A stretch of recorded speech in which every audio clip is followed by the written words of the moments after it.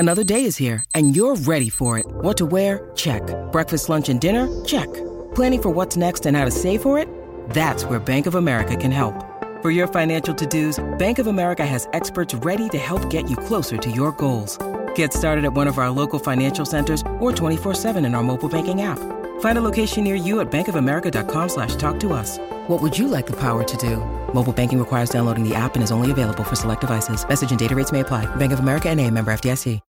When you need mealtime inspiration, it's worth shopping Kroger, where you'll find over 30,000 mouth-watering choices that excite your inner foodie. And no matter what tasty choice you make, you'll enjoy our everyday low prices, plus extra ways to save, like digital coupons worth over $600 each week. You can also save up to $1 off per gallon at the pump with fuel points. More savings and more inspiring flavors make shopping Kroger worth it every time. Kroger, fresh for everyone. Fuel restrictions apply.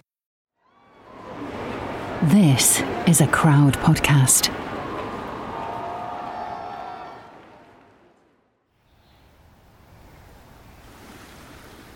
Some people say it's a peaceful way to die when you drown.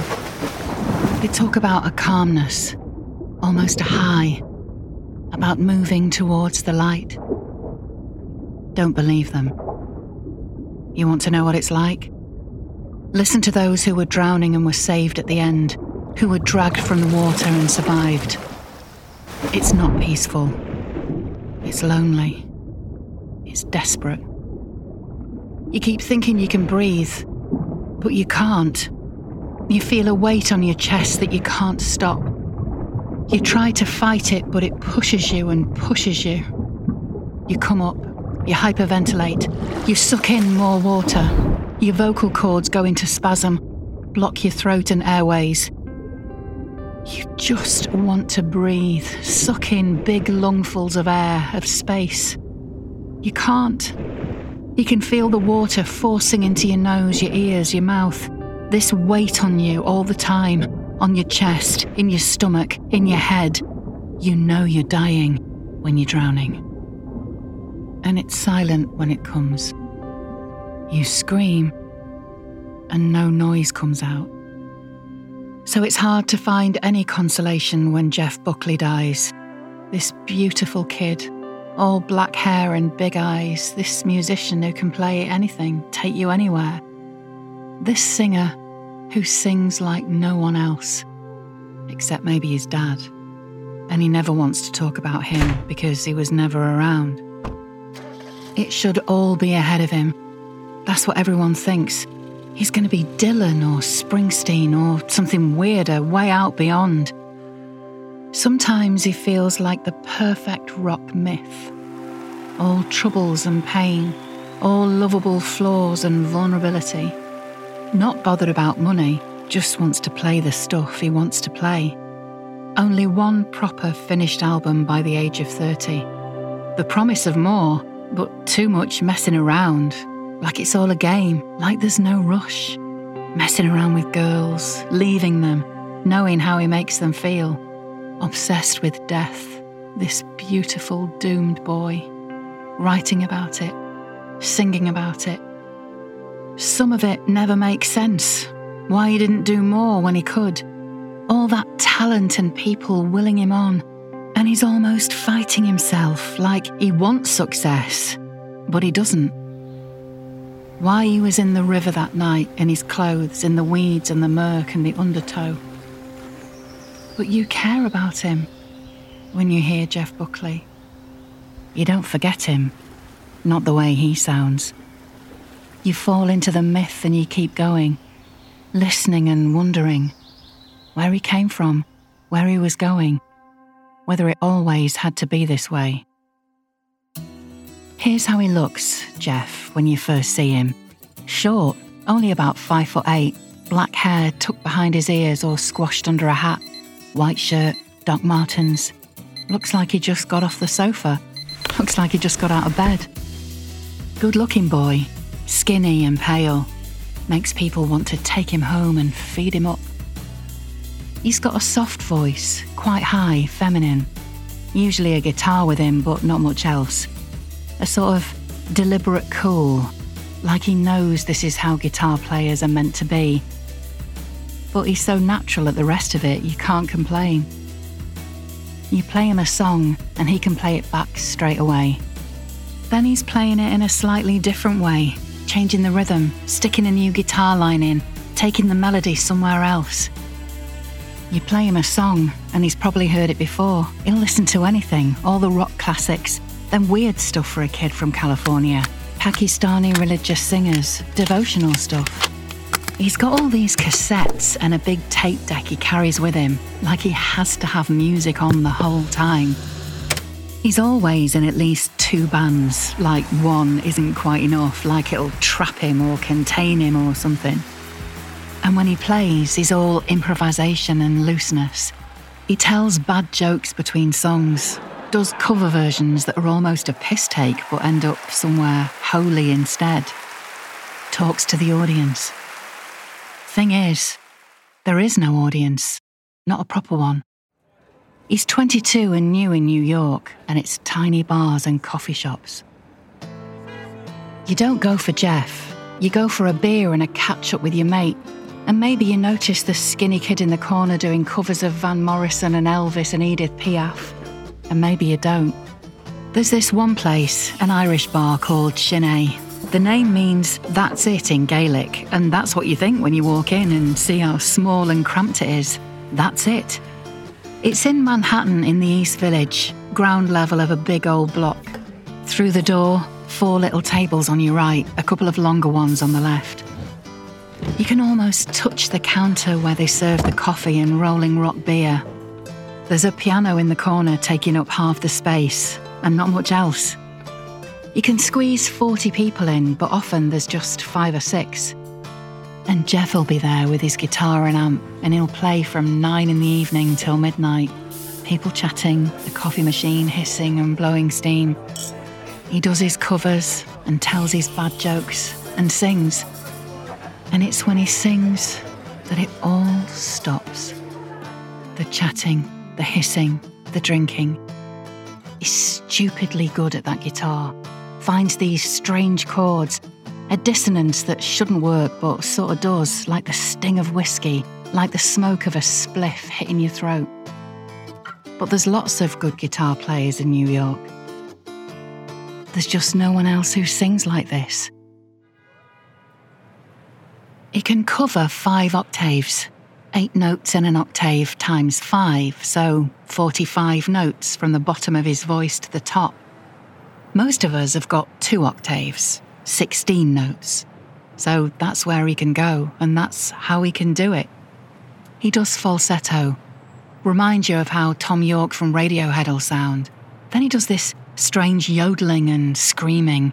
He does the Punjabi devotional stuff borrowed off ancient Pakistani traditions. So, Jeff, he says when he sings, it's exactly halfway between laughing with joy and crying. But then he's full of great lines, this kid. He says he wants to dash himself on the rocks. He wants to burn away the film he thinks is settling on him.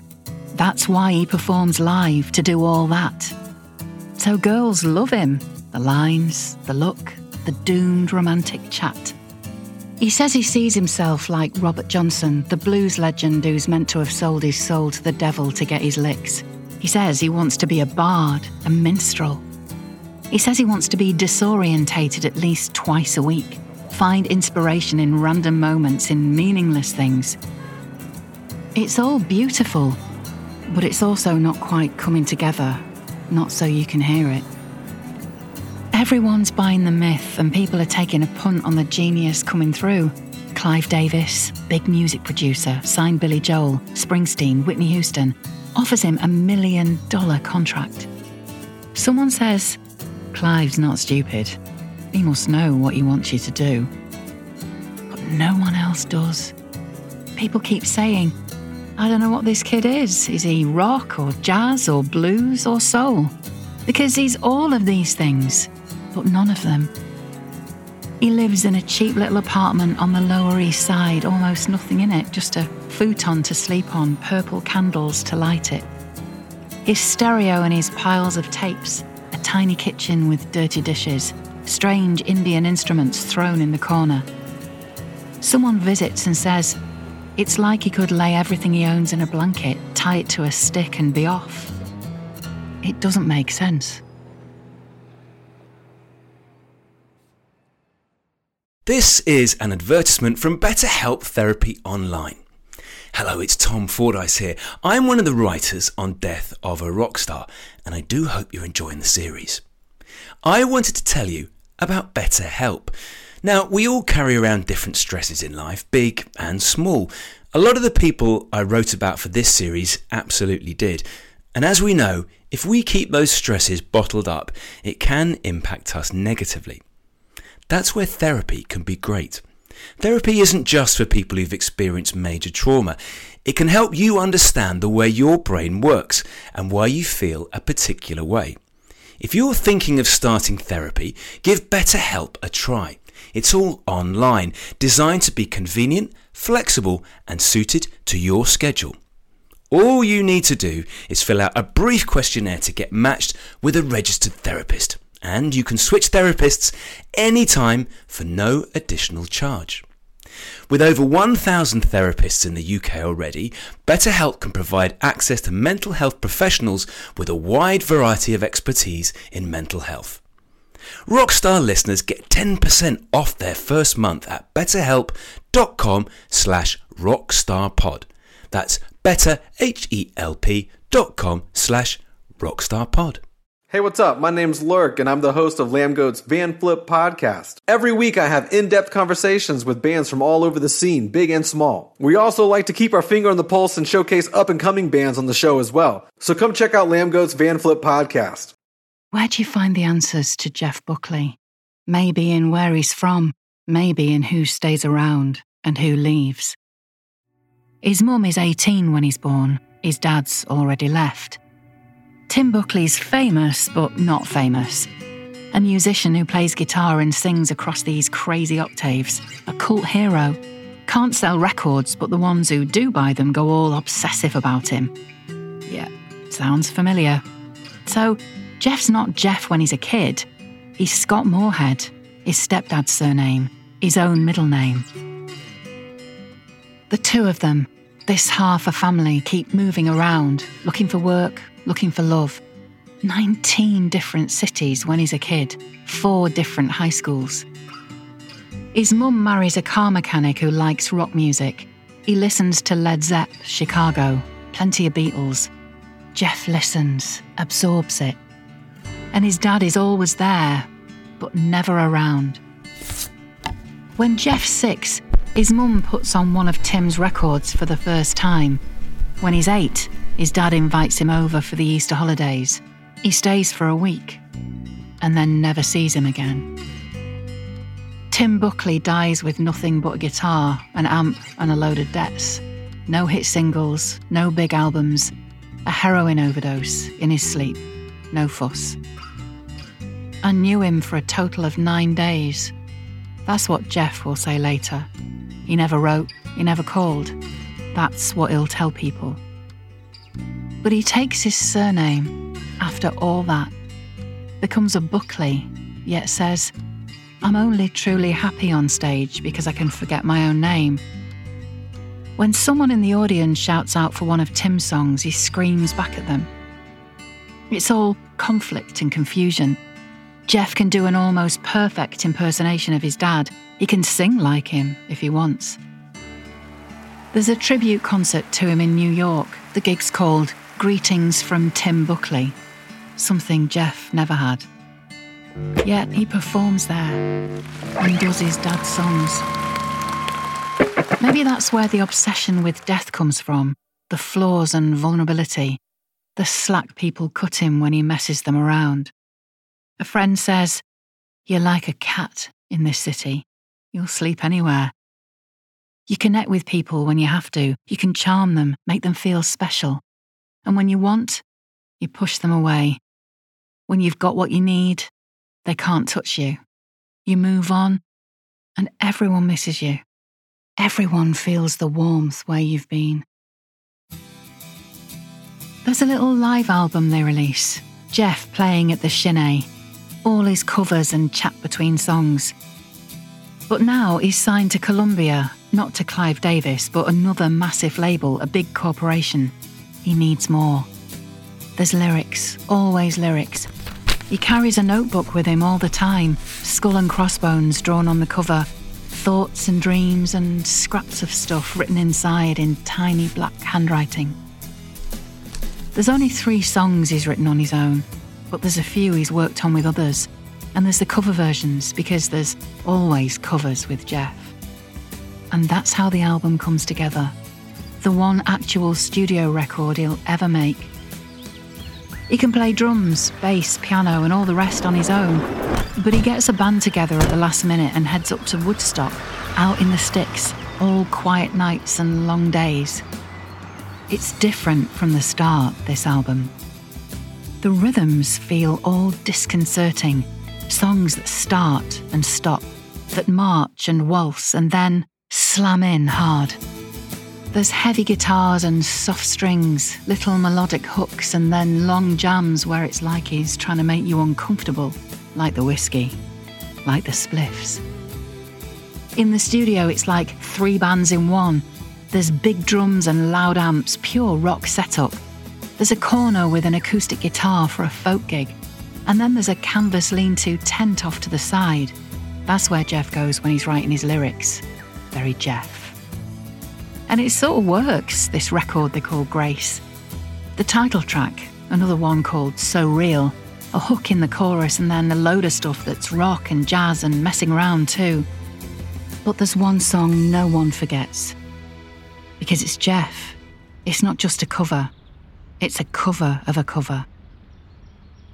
You hear Leonard Cohen do Hallelujah, the original, and you hardly recognise it. It's a heavy, slow thing with a keyboard and a fat bass and a big choir. Then you hear John Cale's cover off a Leonard Cohen tribute album. You know John Cale, started in Wales, ended up in New York and the Velvet Underground with Lou Reed and Andy Warhol hanging around. Cale once said he'd taken most of the available drugs in the United States of America. That's a Buckley kind of doomy romantic vibe. And it's Cale's version that Jeff borrows. No choirs, much more sparse, much more strung out. And you hear this new cover and it's like Jeff in a concentrated little dose. Like he's focused, like he's found out who he is. Shimmering guitars, old and ancient, but new and shiny too. Up and down the octaves, all natural drama and vulnerability. Like a kid standing alone on an altar. Like a man going up to heaven. It's a mix of 5 different takes, but it sounds complete. Polished and raw at the same time. All golden shimmer like the rush of heroin, like a dream on a summer's afternoon. But what does the world think? The world doesn't know what to think. It's August 1994. The US is still in the arse end of grunge, still listening to Nirvana and all the bands who are trying to sound like Nirvana but aren't as good. Britain's all happy house and the first rumblings of Britpop. The album reviews are mixed, confused. Rolling Stone gives it 3 stars out of 5, says Jeff sounds like he doesn't know what he wants to be. It doesn't break into the top 30 albums in the UK. No one's even sure about the cover photo. He's wearing what he calls his Judy Garland jacket, gold sequins and sparkle. His black hair is brushed back, a bit falling over his face. His left hand's holding tight to an old silver mic, like one Elvis might have used. His eyes are in shadow. Someone at the record company complains he looks like Adam Ant. Someone else says he looks like a lounge singer. Jeff says, "It looks like I'm listening to music, lost in it." And that's what he wants, always. And the title? He says, grace is the thing that stops you reaching for the gun too quickly. Grace is the thing that keeps you alive.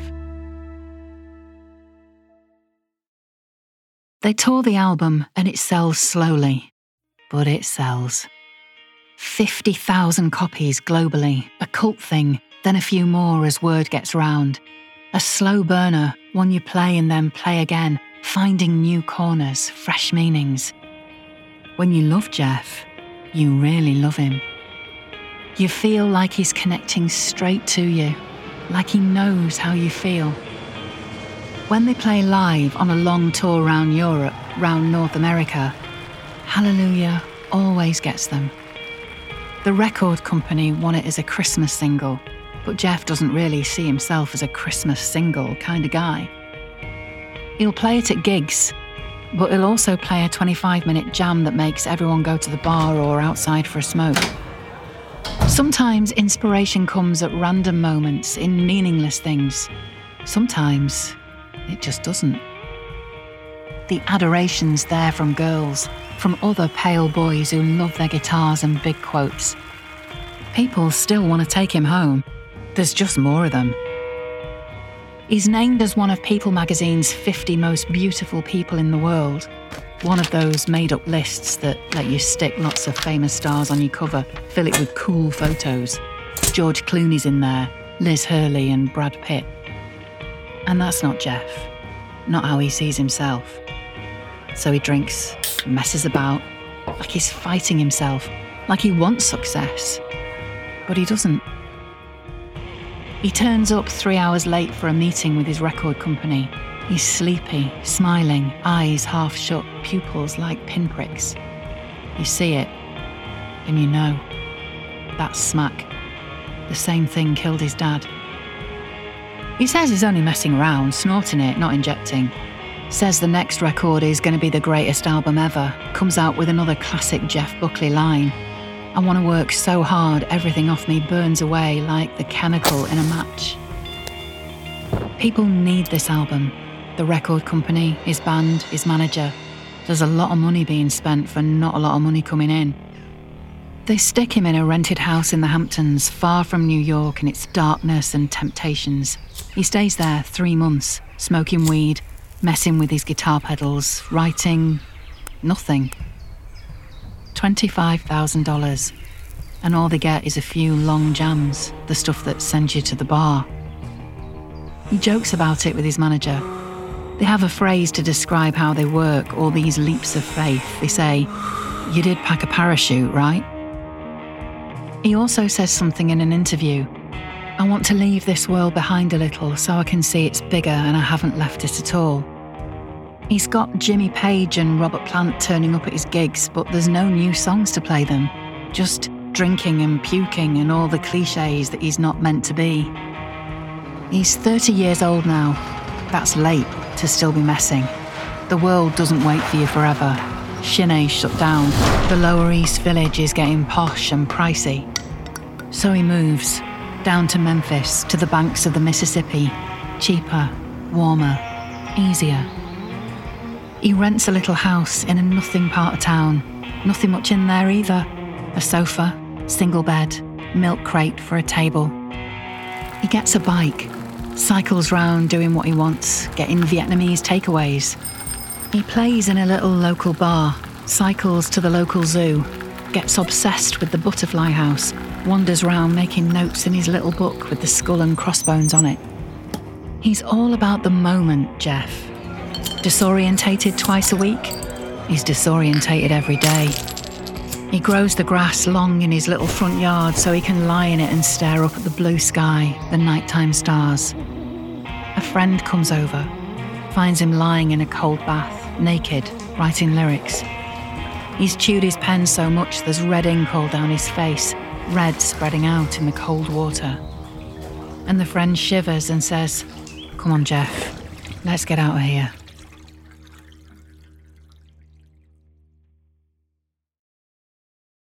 And so it comes to this warm day in late May in a nothing part of Memphis, down by the Mississippi.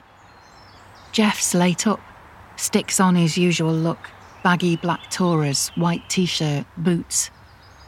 His mate's over again, sort of part-time roadie, part-time hairdresser, fair bit younger than Jeff, so does what Jeff wants, follows in his slow slipstream. Jeff's been even more vague. They go to the supermarket and he takes loads of things off the shelf, sticks them in a trolley and puts them all back. The only thing he buys is a packet of dog biscuits.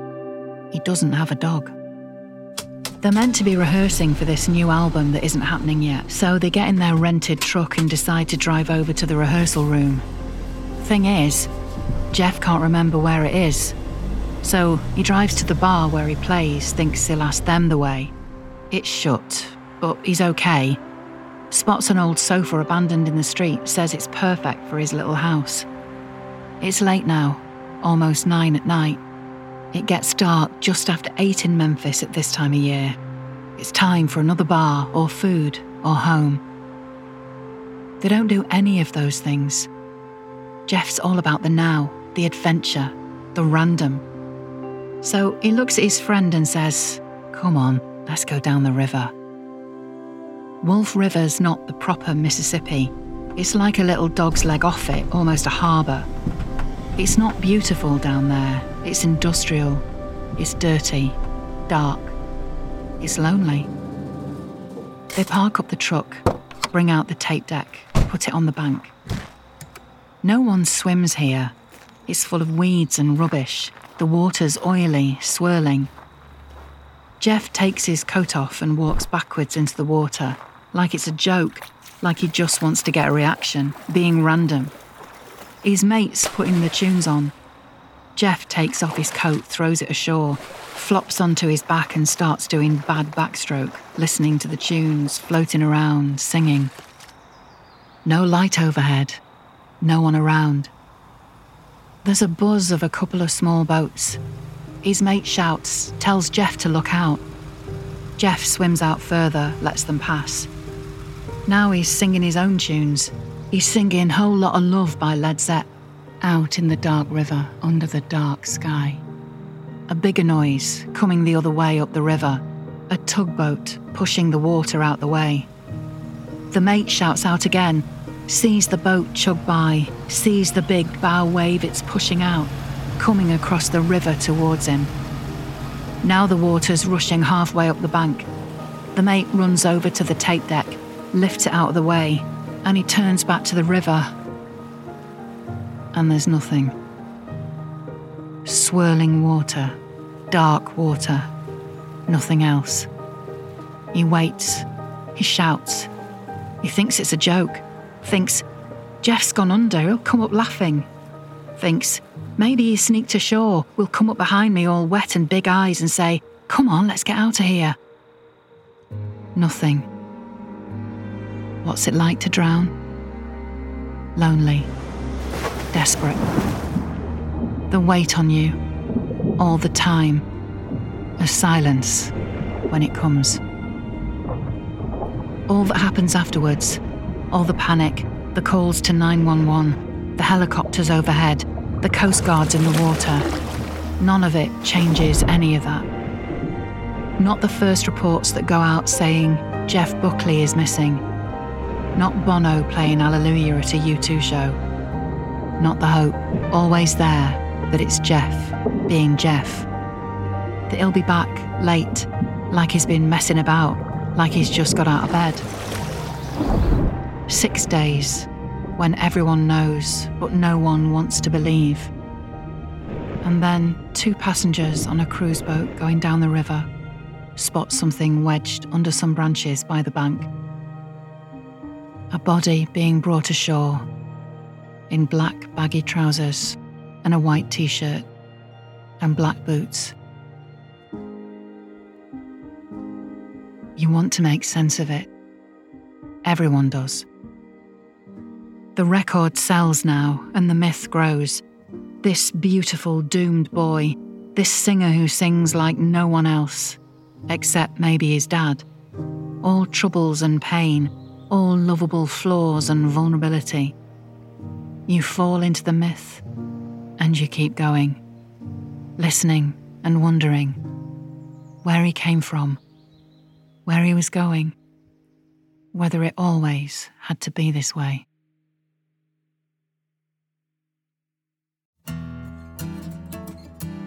This episode of Death of a Rock Star was written by Tom Fordyce and performed by me, Emma Clark. It was edited by Charlie Frost. For research, we read lots of books, including From Hallelujah to The Last Goodbye by Dave Laurie. Jeff Buckley, The Official Journals, and A Pure Drop by Jeff Apter. We watched films including Everybody Here Wants You and Amazing Grace. The music we used in this episode is from our partners at BMG Production Music. You want to hear some Jeff? Start with So Real, the song with hooks and messiness too. Try The Last Goodbye, because that's one everyone falls for. And it has to be Alleluia. If you've heard it, you know. If you haven't, you will. And while you're here, if you've enjoyed this episode, we have a favour to ask. If you use the Apple Podcast app, it'd mean a lot if you could leave us a nice review. If you use Spotify, then we put together a playlist on there with all our episodes and music recommendations too. Follow that, as it'll help grow our series and allow us to make more episodes too.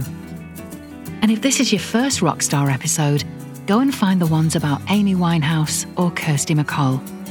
We'll have a new episode for you next Thursday, and that one will be about Prince.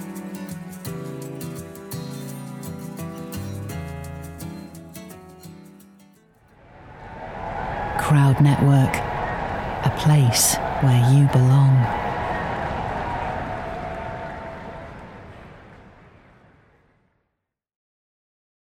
Hey, this is Dewey Halpus, host of Peer Pleasure on the Sound Talent Media Podcast Network.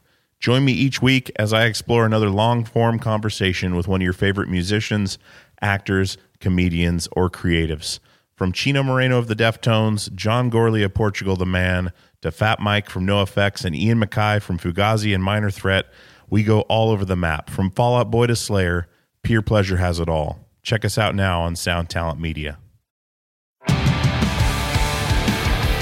What's up, everybody? I am Finn McKenty, host of the Punk Rock MBA podcast, part of the Sound Talent Media Podcast Network. My podcast is all about doing what you love for a living, and every week I sit down and talk to people who have done exactly that. For example, musicians like Tommy from Between the Buried and Me, Matt from Periphery, Lil Lotus and Shinigami, among many others, photographers, artists, designers, YouTubers like Glenn Fricker and Sarah Dici, and I unpack exactly how they got to where they are today with the goal of helping you do the same. So if that sounds cool, you can listen and subscribe at soundtalentmedia.com, and I'll see you there. This is Krista Makes, guitarist and vocalist for Less Than Jake, and host of Krista Makes a Podcast, a songwriting podcast where every week I'm joined by an amazing guest to break down the writing, recording, and release of one iconic song from their career. In our giant evergreen back catalog of episodes, we've had rock legends such as Dee Snider and Huey Lewis, punk rock favorites like Mark Hoppus, Fat Mike, and Brett Gurewitz, and up-and-coming artists of today such as Liz Stokes of the Beths and Genesis Owusu. We've had guests from all genres and styles of music, and I guarantee that if you peruse our back catalog, you'll see several episodes that'll make you say, man, I gotta hear that. Whether you're a fan of music or a creator of music yourself, you'll take away a whole new appreciation for the songs you know and love. Krista Makes a Podcast is available for free on all the places you could possibly listen to podcasts, and new episodes come out every Monday.